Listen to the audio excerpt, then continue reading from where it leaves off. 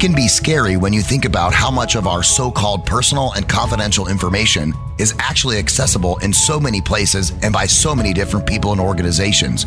You need to learn what's being done with this information and how to keep yourself secure. Welcome to My Connected Life with Tyler Cohen Wood. When you're in control of your data in cyberspace, you feel all the more secure. Now, here's your host, Tyler Cohen Wood. Hi, welcome to My Connected Life. I'm your host, Tyler Cohen Wood, and I'd like to welcome back my special regular co-host, Scott Schober. Hi, Scott. Hey, how you doing there, Tyler? I'm doing good. And today we have a very special show for you. We're going to talk about money, finances, gas prices, inflation, Black Friday, everything that you need to know about money. And we are very lucky to have international best-selling author of Technosocialism and many other books, host of the #1 Fintech podcast radio show, and a recent inductee into the Hall of Fintech fame, the king of Fintech, Brett King. Welcome, hey. Brett. Thanks for having me. It's great to be on the show. We're so excited to have you. I wanted to get some Hail to the Queen music to play in the background, but we just didn't have time for that. Before we get started, I just want to make a special announcement. I want to say congratulations to my 11-year-old niece, Alicia Burgess, who just landed a leading role in her winter school musical, Newsies. Congratulations, Alicia. Well done. Shout out. Shout out. So, Brett, tell us a little bit about your new book, Technosocialism, and what it's about and why you wanted to write it. Sure. So the full title is The Rise of Technosocialism, How Inequality, AI, and Climate Change Will Usher in a New World. So a bit of a mouthful. But I wrote a book back in, this is my 6th hardcover. I wrote a book back in 2015 called Augmented, Life in the Smart Lane, which sort of described how technology was going to change our lives individually over the next couple of decades. You know, things like gene therapy, smart glasses, artificial intelligence, etc. But one of the things that sort of became clear when I was writing that book is that the societal disruptions, you know, the disruption to social coherence, the potential for that was very high. We've seen that with, you know, Facebook as an example and other issues so in social media. But with AI and climate, the disruption to our social norms, the potential was very high. So I basically embarked on like a 5-year research journey trying to figure out how that would play out and came to the realization that there was at least 4 potential outcomes in terms of broader society.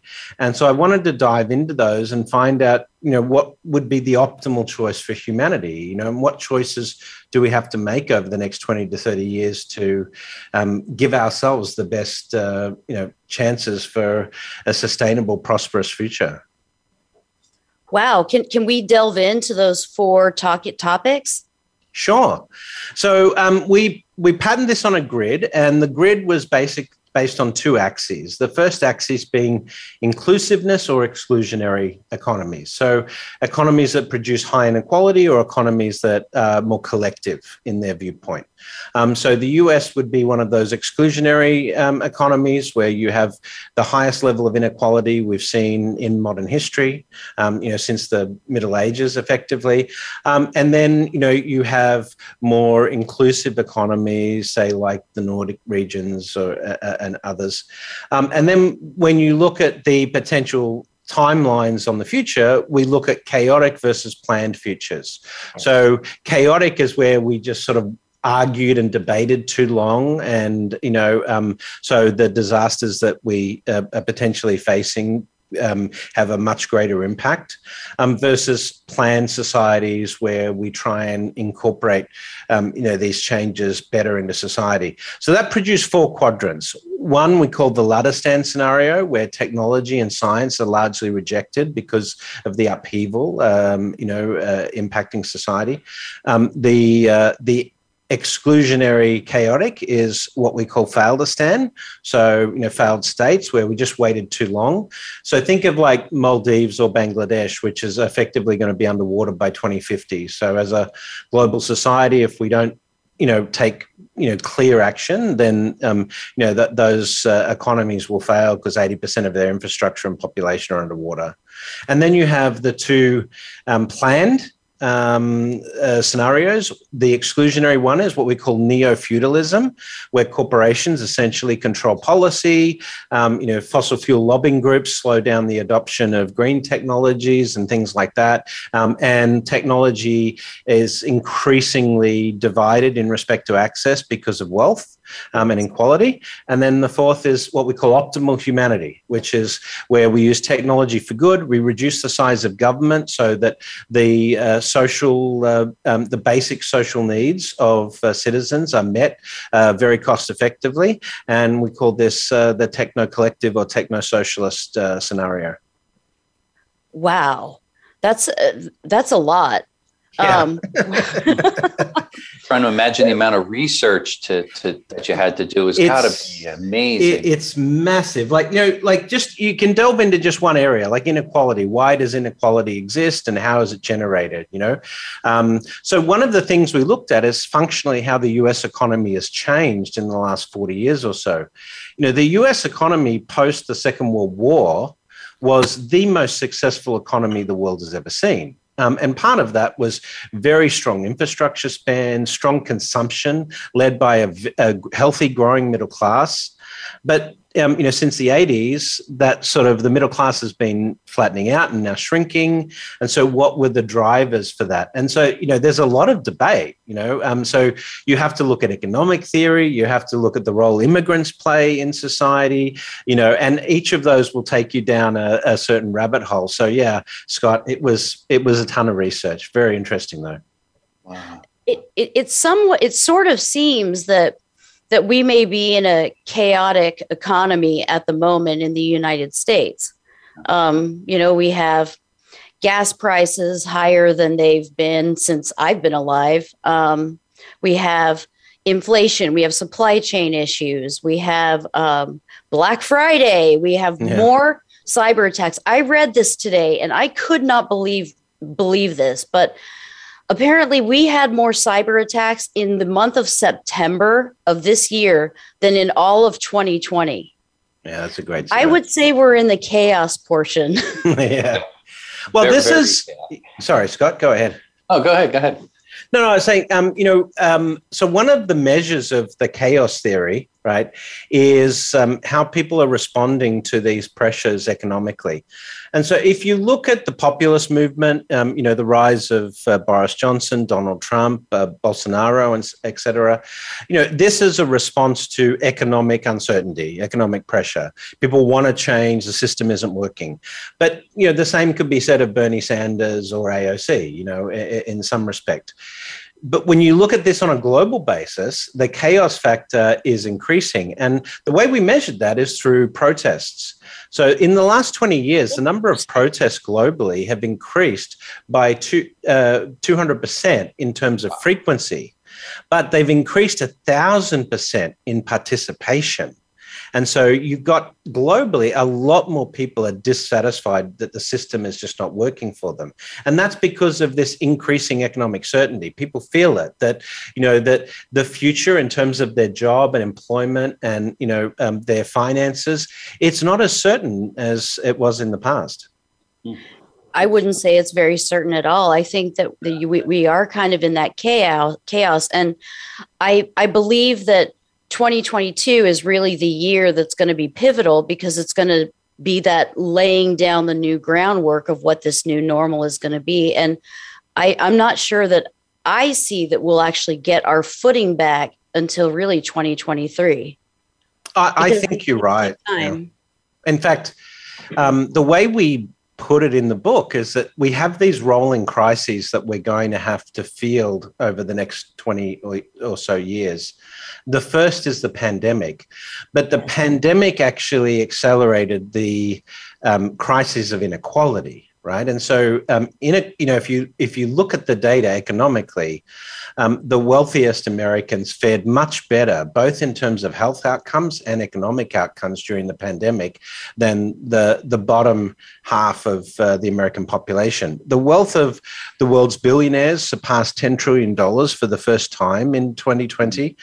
In the United States, the top 1% of Americans now own more than the bottom 90% of Americans. And so that's all happened as a result of accelerated inequality as a result of the pandemic. But this is not probably the last pandemic we'll have in the next 20 or 30 years. Scientists are warning that because of the glacial melt, in the colder parts of the world, that this may release primordial viruses that our immune systems haven't had to cope with for thousands of years, right?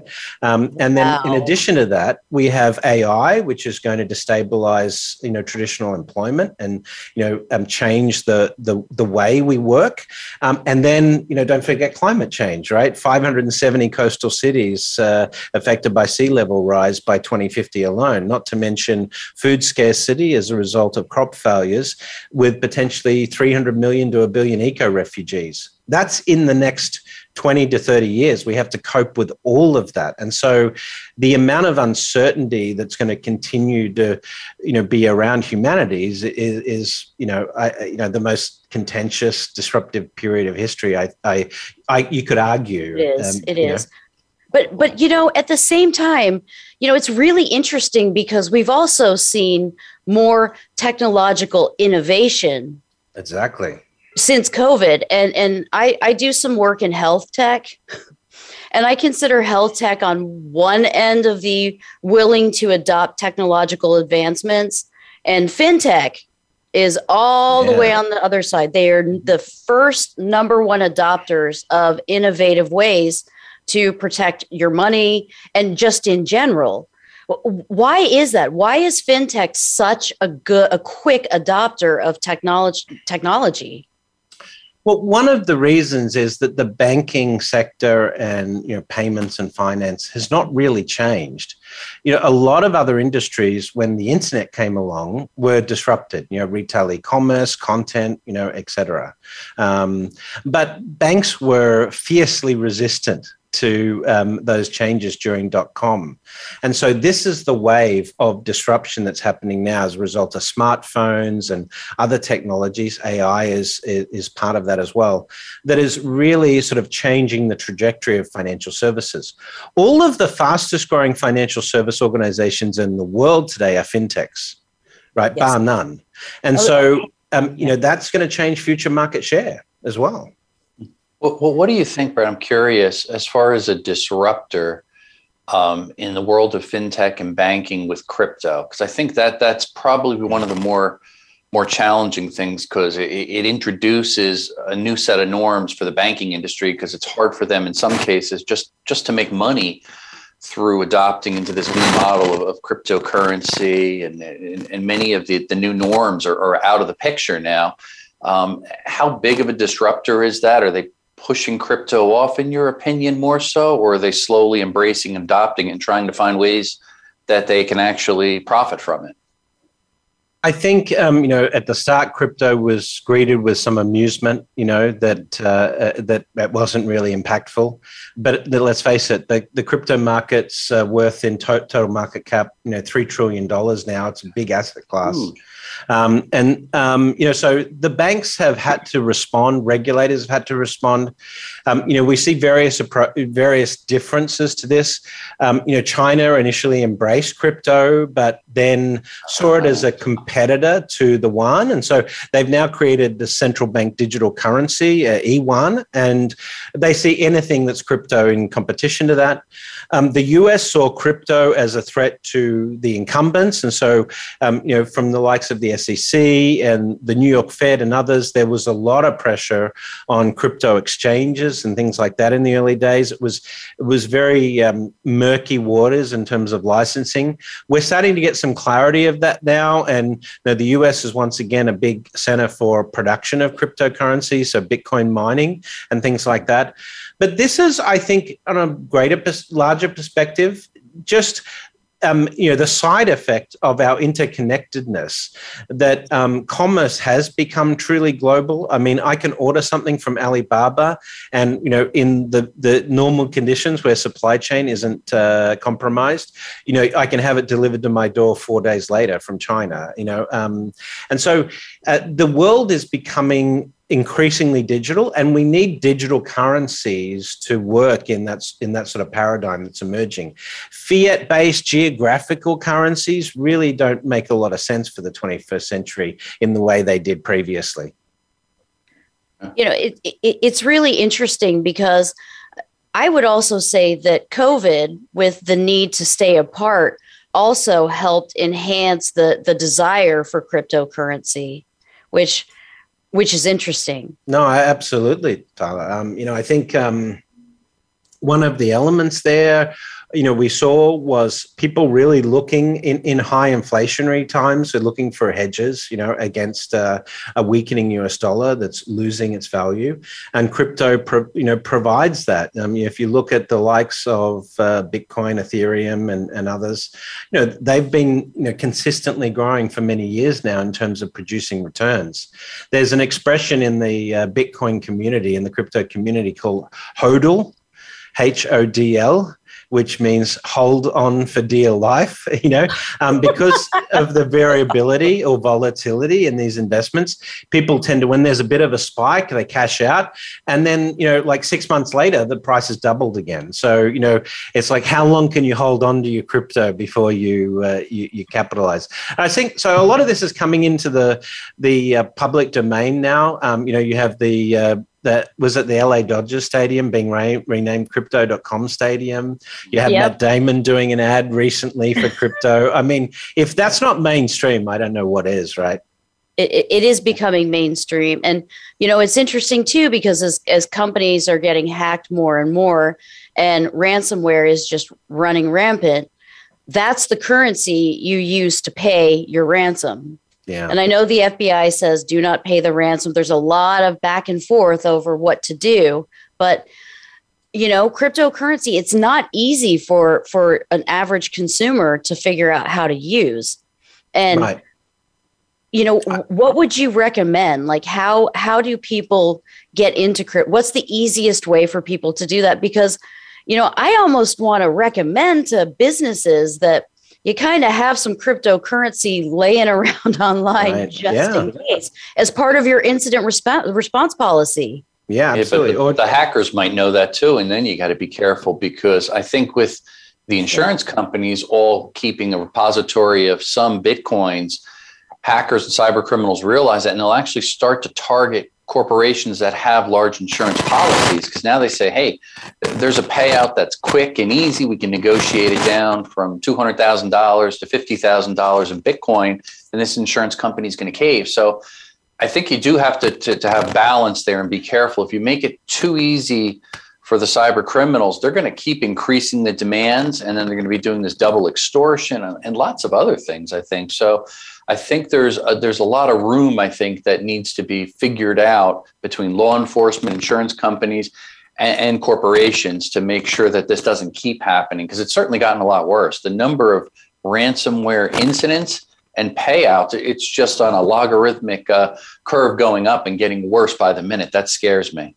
It scares me too. When you have a major industry now up and running of ransomware negotiators that will work with the hackers and with the business to get the ransom down, that's really scary. And there's also a huge new trend of hackers, nation state hackers reaching out to internal employees saying, we'll give you 40% of the ransom if you install this malware on major servers.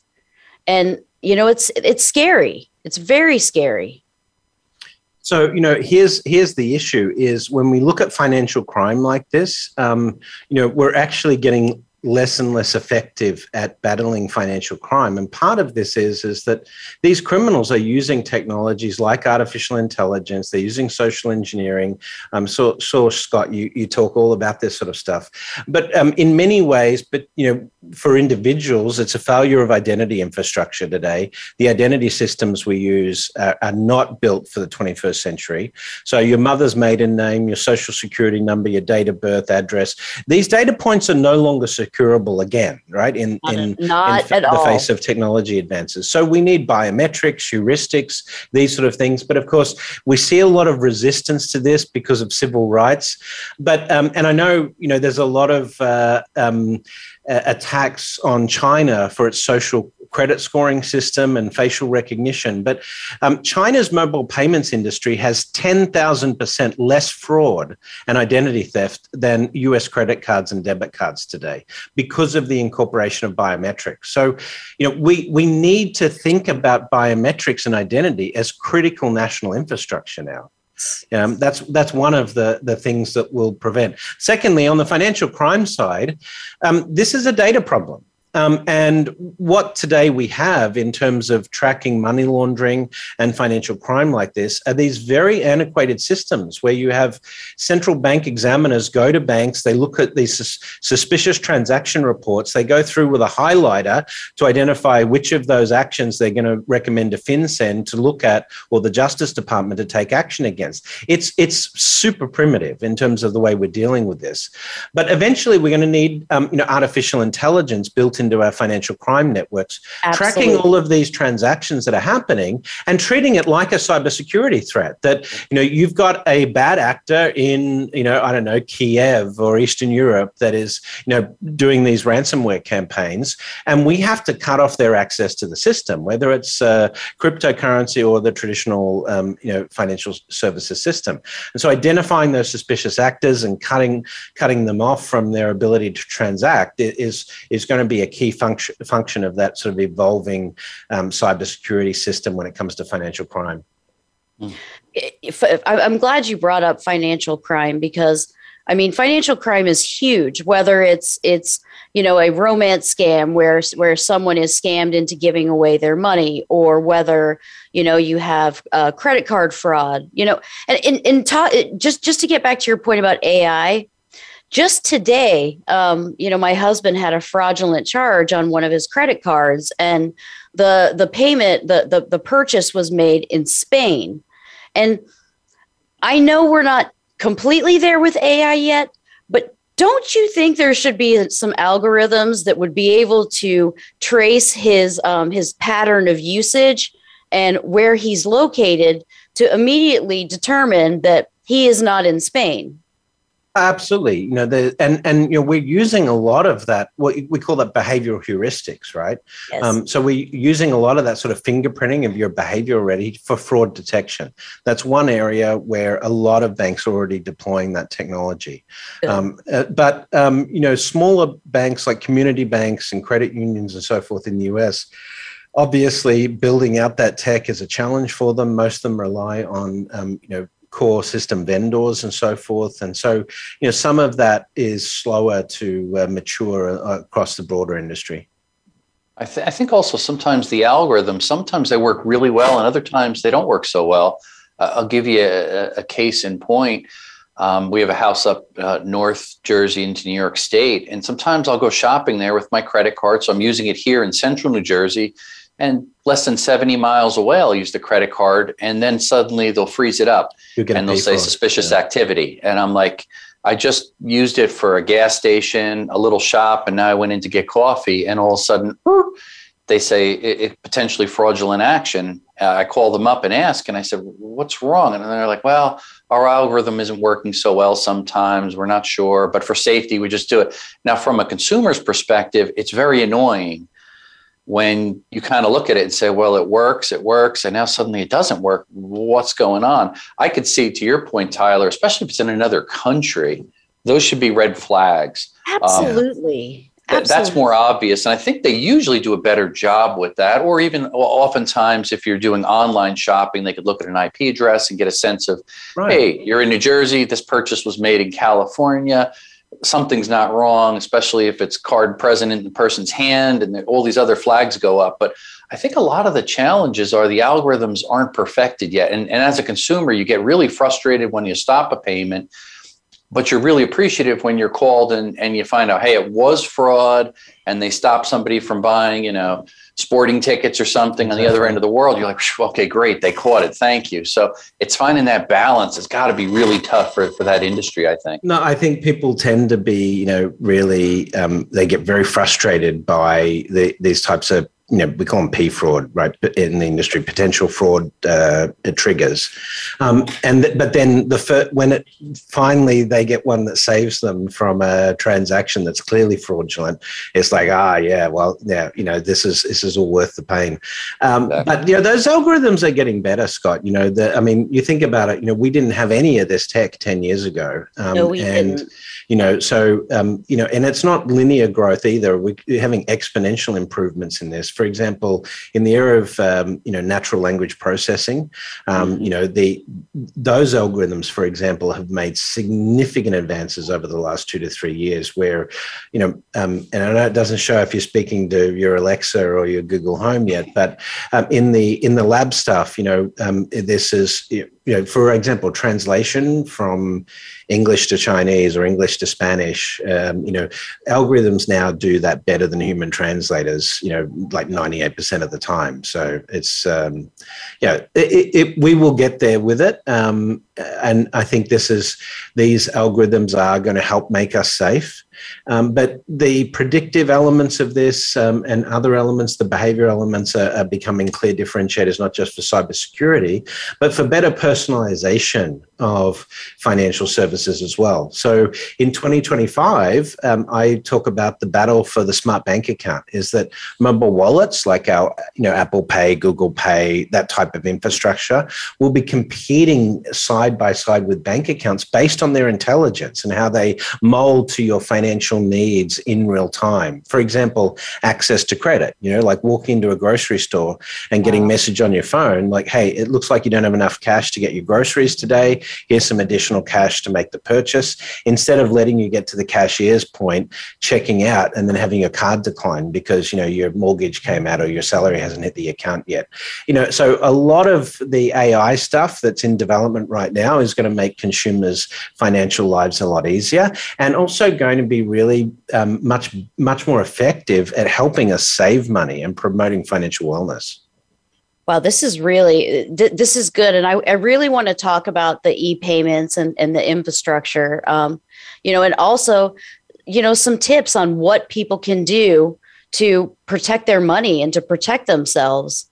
We're about to go on a break, but I really want to get into those talking points when we get back because and a little bit on the supply chain issues. I mean, my husband went today to get the fixings for green bean casserole for Thanksgiving, and he's had to go to 3 stores to just get the cream of mushroom soup.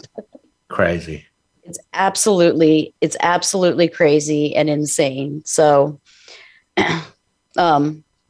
so we'll talk about the security of the e-payment systems, and we'll talk about some things that people can do to really help themselves, to protect themselves and their money.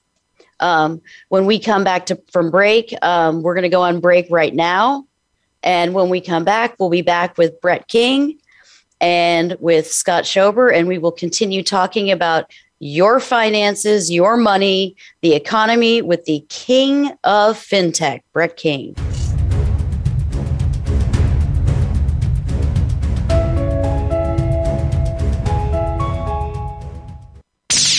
The Internet's #1 talk station. #1 talk station. VoiceAmerica.com. Tune in to the Voice America Variety channel on the Voice America Talk Radio Network. Voice America Variety broadcasts a diverse array of topics, reaching a global community. Our experts come from all walks of life, and the topics they discuss are everything from current events, arts and entertainment, leadership, parenting, relationships, self-improvement, career advice, and a variety of other topics. Check us out today. You're sure to find something of interest. Voice America Variety. Talk on today's hot topics. Voice America programs are now available on your favorite connected device, including Amazon, Alexa, and Google Home. Through streams with Apple Podcasts, TuneIn, and iHeartRadio, listening to your favorite show is as easy as saying the show name followed by the word podcast. Hey, Alexa, play Finding Your Frequency podcast. If that doesn't work, try adding on TuneIn or on iHeartRadio or on Apple Podcasts. Streaming live, the leader in Internet talk radio, voiceamerica.com.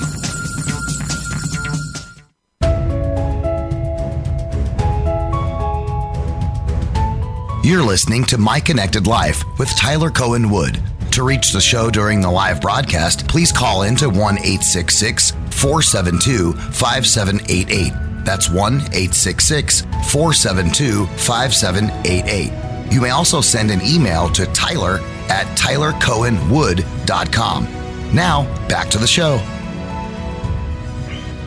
Welcome back to My Connected Life. I'm your host, Tyler Cohen Wood, and I'm joined with my regular guest co-host, Scott Schober, and the king of Fintech, Brett King. Brett, welcome back. Thanks. Let's talk a little bit about the infrastructure and some of the issues that we're facing there. Well, the US has aging infrastructure. It's not just bridges and roads, but, obviously supply chain. And, we're seeing a lot of effort to automate this supply chain, sort of constraints. We see automation coming into shipping ports and rail systems. And we're talking about autonomous vehicles, electric vehicles and things like that. All of this is sort of part of this evolution of sort of core infrastructure. But at the heart of it is also things like basic internet access. And we've still got parts of America that, where internet access is very poor. So we can point to things like SpaceX Starlink, which is a satellite constellation that will enable access to the internet to about 98% of the population on Earth. Wow. And technologies like that are really improving. But I think the important thing is to understand is that we're moving into a stage in terms of economics in the 21st century where the skills and the infrastructure you need are completely different from that of the 19th and 20th century. And so that evolution needs to be more of a systemic approach. It includes the way we educate our children for the skills that are coming in the future that need to be trained for. It requires, again, interconnectivity on the supply chain side. It requires regulation around ethics and the use of robotics and artificial intelligence in society. I mean, there's a ton of work that we have to do on infrastructure to be 21st century ready. And what we talk about in the Rise of Technosocialism is the fact that China is well ahead of the United States in terms of this sort of basic infrastructure investment. They spend 8% of GDP every year on infrastructure. And you've seen how much difficulty we've had in just the past few months trying to get the infrastructure bill passed. So, we're really going to have to pick up our game there in the US to compete with China on a long-term basis. Wow. You had mentioned a little bit earlier, we started to talk about the e-payment systems. Do you think that these e-payment systems are really going to take over traditional, credit cards and accounts? And, how secure are these going to be? Because if you're using your phone, we know there are so many insecurities with your phone. I always like to say, which could ruin your life more, losing your physical wallet or your phone? And definitely I think we all know the answer to that. Yeah. Well, I'm get ready to have your mind blown. I'm ready. I'm ready. And I think most of your listeners won't be aware of this either, but 2017 was the year that mobile wallets overtook plastic cards globally as the primary day-to-day mechanism for payments. 2017. Wow. And in 2020, just the two mobile payments players out of China, Alipay and Tencent WeChat Pay, who are incidentally in 150 countries now, just those two players did $66 trillion of volume through their networks. Mm-hmm. All of the credit cards, debit cards, gift cards, plastic cards in the world, 32 trillion, less than half. And so mobile wallets are already, offshore, the primary way people make payments. You've got M-Pesa in Kenya, you've got MTN in Nigeria, you've got Kakao and in South Korea, Paytm in India, you've got PayPal and Square Cash here. So the fact is that mobile payments are already dominating plastic cards. Plastic cards are still growing in terms of usage, but much slower than mobile payments. But the mobile payments arena, in terms of safety, is, as I said before, depending on the network, mobile payments can be 10,000 times safer for a consumer to use compared with a card not present transaction using a plastic card. So, we do seriously need to start thinking about migrating to mobile wallets that have multi-factor, security mechanisms built into it. Scott, to your point before, when we started Movin, which was the first mobile challenger bank in the United States, one of the things we did when people were applying for an account is we would check the IP address of their smartphone or physical device they were using to onboard with the address they'd given us. And that was always an easy red flag to pick up, because if you fill out your address as California, but your IP address is showing in North Korea, that's a pretty dead giveaway. It's a fraudulent transaction, right? Yeah. Unless you're using a VPN and you're making yourself appear to come from somewhere else. True. Yeah. Yeah, that does add a little bit of a mystery in there. And I often use digital wallets. I use Apple Pay. And I try to follow it pretty closely. I do not hear of any specific breaches toward the Apple Pay ecosystem. Early on, when it was introduced, there was a lot of misreporting about it, so on and so forth, where they were really targeting the banks and trying to kind of do a backdoor and get in there and socially engineer their way in to set up accounts and things. But you don't really hear about much fraud associated with Apple Pay or Google Wallets. And I think that's because of the encryption that's there. They're not sending the credit card information back and forth through the ecosystem. So ultimately, security is really the basis of it. Yet the adoption of it just hasn't happened as fast as I would like, or at least acceptance of it, which is kind of troublesome to me. Every time I go to the register, I say, "Oh, do you guys accept Apple Pay?" And they're like, "I'm not sure. I don't know. I think we do." There's a lot of that hesitation. Yeah, it's a shame, because I really find it not just secure, but it's actually convenient too. Instantly on my phone, I see how much went through. I got a confirmation. I have a record of it in my hand, and I'm controlling it. I'm using my authentication to verify the payment here and now, as opposed to, did my card just get skimmed or hacked? It's really disturbing that they're not pushing more. And I guess part of it's the legalities and the protection that's in place in the United States, especially. The laws are too good here to protect us from credit card fraud, because we're paying it out in fees basically each month because of all the fraud. It kind of goes counterintuitive to just fixing the problem. So they're just kicking the can down the road. Think about the fact that up until very recently, your primary security mechanism for a credit card transaction in the United States was a physical signature. Yeah, a first century artifact, right? Yeah, Mickey Mouse, and they accept it. It's ridiculous. It's always hard for me because my signature is like a straight line because I'm left-handed, whatever. Right. Well, I always ask people, just to your point there, Brex, is brilliant. Everybody says, "Oh no, I've got chip and PIN in my credit card," and I say, "Okay, I'm curious. How often do you actually enter a PIN in?" And they're like, "What do you mean?" They don't even know what it is. And the United States hasn't really adopted the same chip and PIN as the Europe. It's different.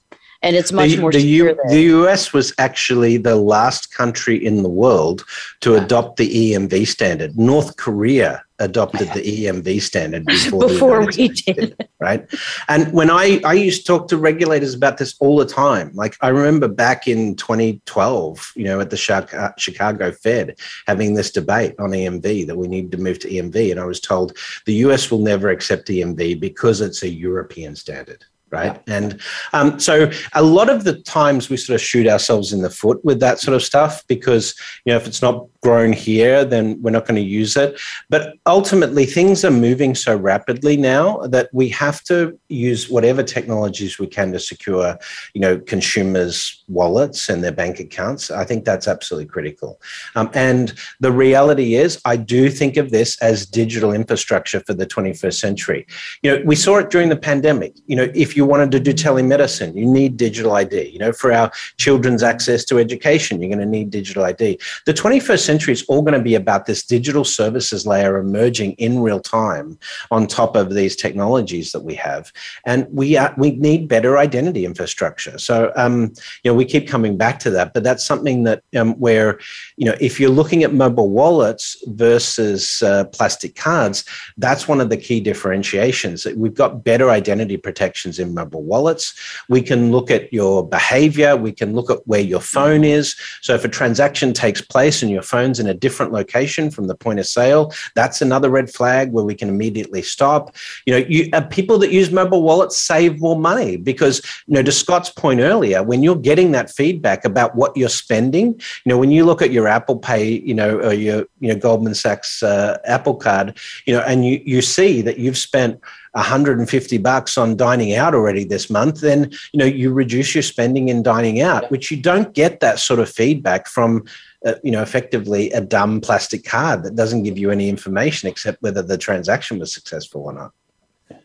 What is being done to protect those mobile wallets from other applications on the phone? I know you can go into various settings and you can give permissions to various things, but what specifically is done on your phone to protect those payments from other apps grabbing access to anything coming from there? Well, Apple, has a slight advantage in this respect with the secure enclave, but, the way players essentially the information around your identity and things that, your cards that are held in the mobile wallet, that's encrypted and inaccessible, from within the phone, on its own. But we see other security mechanisms being built into the other wallets and so forth. First of all, think about the fact that you are using a security mechanism on your phone, using facial recognition to open the phone or a fingerprint. That's a layer of security that we don't have with a credit card. Secondly, we have the geolocation of your phone, and we can pair that with the point of sale. That's a second piece of security. We can encrypt or tokenize your credit card information in the wallet, or even better, use other mechanisms to encrypt and secure. So we have multiple options on the mobile wallet to secure a transaction that we just simply don't have when it comes to plastic cards. Yeah, I think just to add to that, when I think about it, you reach in a purse or a wallet, you've got something physical there. You see the card, you can take a picture of it, you copy it down, remember the numbers, whatever. You can't reach into a phone and take out a credit card number. To Brett's point, it's tokenized. It's a single use, encrypted, one time. That's it. And it's hardware. The secure enclave inside of an Apple is really hardware encryption, and then they also have a layer of software. So it's end-to-end encryption. So it's kind of double protection. Again, nothing to knock Google Wallet. They focus more on the software side of it. But again, very secure. Both of them very secure and convenient. They're not sending your credit card number that somebody could intercept in the ecosystem. I think that's really to keep it at a high level, the simple point. Whereas when you're getting on a computer and you're entering your credit card, if you're buying something, it's not always encrypted properly. You don't know. You can't control that from site to site. So there's a lot of disadvantage using physical plastic. I'm hoping the day that physical plastic goes away, and even more so, maybe the mag stripe on the back. That to me is still the most frustrating thing. Frustrating, yes. It's so easy to read that, and there's so many skimmers and ATMs and gas pumps and everywhere and point of sale terminals that it's almost a losing battle, because again, the payment infrastructure that's out there to replace all of that would be costly. Yet if you look at that in comparison to the fraud each year, you start to say to yourself, geez, maybe this is bad money after good money, or vice versa. So in 2019, $130 billion of crowd fraud globally. Yeah, so big number. Crazy. That's huge. Which is preventable. It's preventable. And back to your earlier point, Brett, what was that number that you gave? Did you say that these e-payments are 400% more secure than using plastic? 10,000 times. I'll give you the exact numbers, right? 1,000 times. So Alipay, is the bigger Chinese mobile payment network. They just had Singles Day. It's their equivalent of Black Friday deals, and they did $85 billion of sales in one day. So that's huge. That's like twice what Amazon did last year for Black Friday and Cyber Monday. And at their peak, they were handling 460,000 transactions per second. Now, Visa has a theoretical peak of 32,000 transactions per second, but they've never tested that limit. On those transactions, they had 0.0006 basis points of fraud. Card not present fraud in North America is 11.2 basis points. That's the hard numbers. So it's not even close. And so if you're a bank today and you're still issuing credit cards and debit cards to customers, you do so knowing that you are going to have to absorb much more fraud costs than you were if you were supporting mobile wallets, as an example. Wow. So it sounds like if people are going to be doing Black Friday shopping, they should be using an e-payment system. If you've got a wallet, use a wallet. Absolutely. Use it. Yeah. Or use a credit card, which you have better fraud protection than a debit card if it's stolen. But that is true. Yeah. And you can also use these accounts, by the way, your digital wallets, with traditional means. If you're going to use a credit card, we went to Chipotle the other night and we simply paid with Apple Pay. So again, you're getting convenience there, you're getting the security, but you're not whipping out that physical plastic or entering in your physical credit card number there. So finding that right balance, I think once consumers try it, then they'll say, oh, this is actually not that difficult. This is actually more convenient, and I can actually see my transactions. Oh, and by the way, they tell me it's more secure. It's a win-win-win to me. Significantly more secure.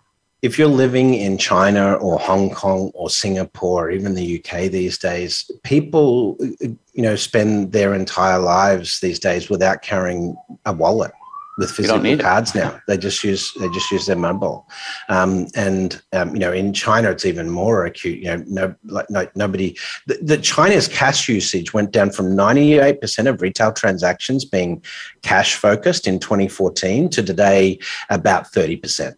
So that's the effect that mobile wallets have had there. It's really, and we're going to see in 2022, to your point, Tyler, we're going to see the first use of a mobile wallet with a central bank digital currency at the Beijing Olympics. So if you go to the Beijing Olympics, you have to use a mobile wallet to buy things at stores there, and you'll be using the digital yuan, the e-yuan, for those purchases, because that's how you have to cash up your wallet. So pretty interesting that we're actually seeing at a national level, a government-supported wallet scheme with a cryptocurrency effectively. How long do you think before the U.S. adopts that? Well, the US is doing 5 trials right now in respect to central bank digital currencies. But the risk for the US is the US is already the world, US dollar is already the world's reserve currency. But, we have weakened that a little bit with quantitative easing and so forth in recent times. The value of the US dollar is declining. That's part of the reason for the inflation that you were talking about earlier. The dollar just doesn't buy as much as it used to. But at the same time, global commodities trade, about 50% of which is energy based, is based on US dollar. And so if the US introduces a central bank digital currency, they're sort of damned if you do, damned if you don't, because it will weaken the use of traditional US dollar in respect to commodities trades, for example. China doesn't have those disadvantages. It can, the yuan isn't a strongly traded currency for global trade. They can shift to a CBDC on the Belt and Road, and they can really disrupt the US dollar, but it doesn't have a real impact at home in terms of the strength of their currency generally. So, yeah, the US is, I would say, on the payment side generally, the US is now about 10 years behind China, which is, that gap's growing, and we have to do something about it. Is Europe adopting it quicker? Yeah, Europe is still a little conservative in respect to some of these things, but there's centers of activity where you have high adoption of these things. Of course, we have fintech challengers in Europe, challenger banks such as Revolut and N26, Monzo, Starling, etc., that have been very successful there. And so there's other elements of adoption in Europe that where we see a clear differentiation. N26, for example, which is one of the largest challengers in the world, they raised $900 million back in October for their business, and they are now the second largest bank by market capitalization in Germany. And so to that point, the German regulators have actually sort of capped their growth at 70,000 new customers a month because they were just growing so quickly in that market. Wow.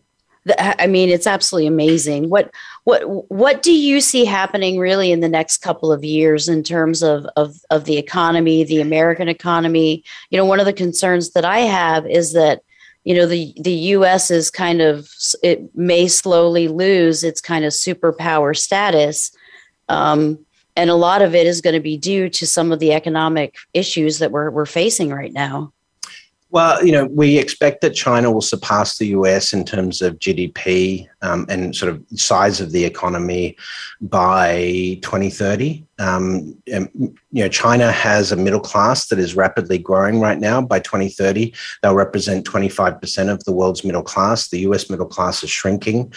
So we have some functional deficiencies in the US economy, and it's really built around the problem of equality and a living wage and things like that. So there's some fundamental issues we really have to do some navel gazing on and think about in respect to policy.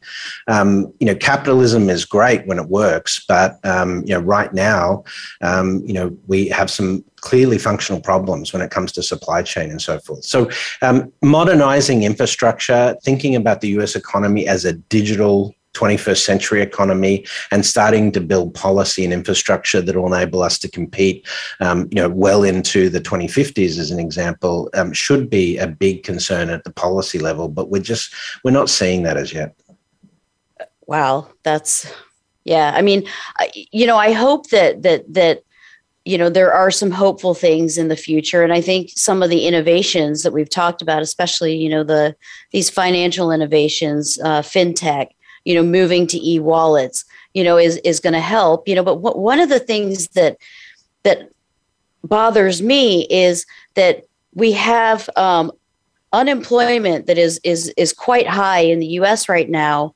And I look at the field I'm in, cybersecurity, where we don't have enough people in the world to fill all the jobs that we need. So what we should really be focusing on is training people at a mid-level point in their career that have lost their jobs, who want to move into cybersecurity, get those people into those jobs because they're great paying jobs.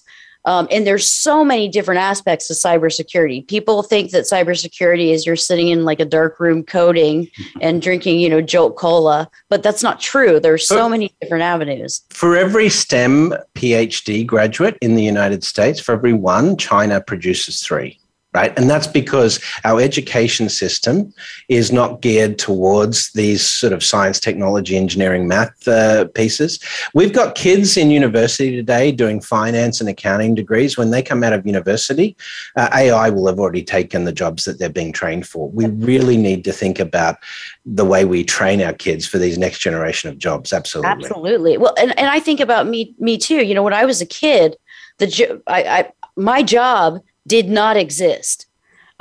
Digital forensics and then special comms for DIA.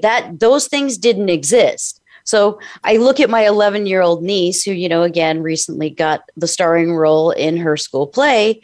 And I think, what is she going to do in her future? And the job that she does may not even exist right now.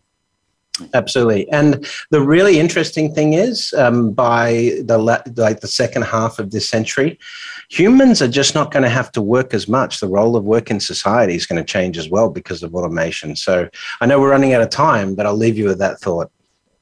Wow. Well, thank you so much, Scott. Thank you, Brett. Man, you really have blown my mind. I'm going to have to go outside and say, whoa, mind blown. Thank you for being here, the king of fintech. Join us next week where we have a very special episode. We have YouTube stars David and David from Pay It Forward. Take out your phone, because we are going to go through every setting in your phone, and we're going to tell you what to turn on, what to turn off on your phone and your kids' phones to help keep yourself safe when operating in the online domain. Thank you so much. This is Tyler Cohen Wood with My Connected Life. Thank you for being here, and we'll see you next week.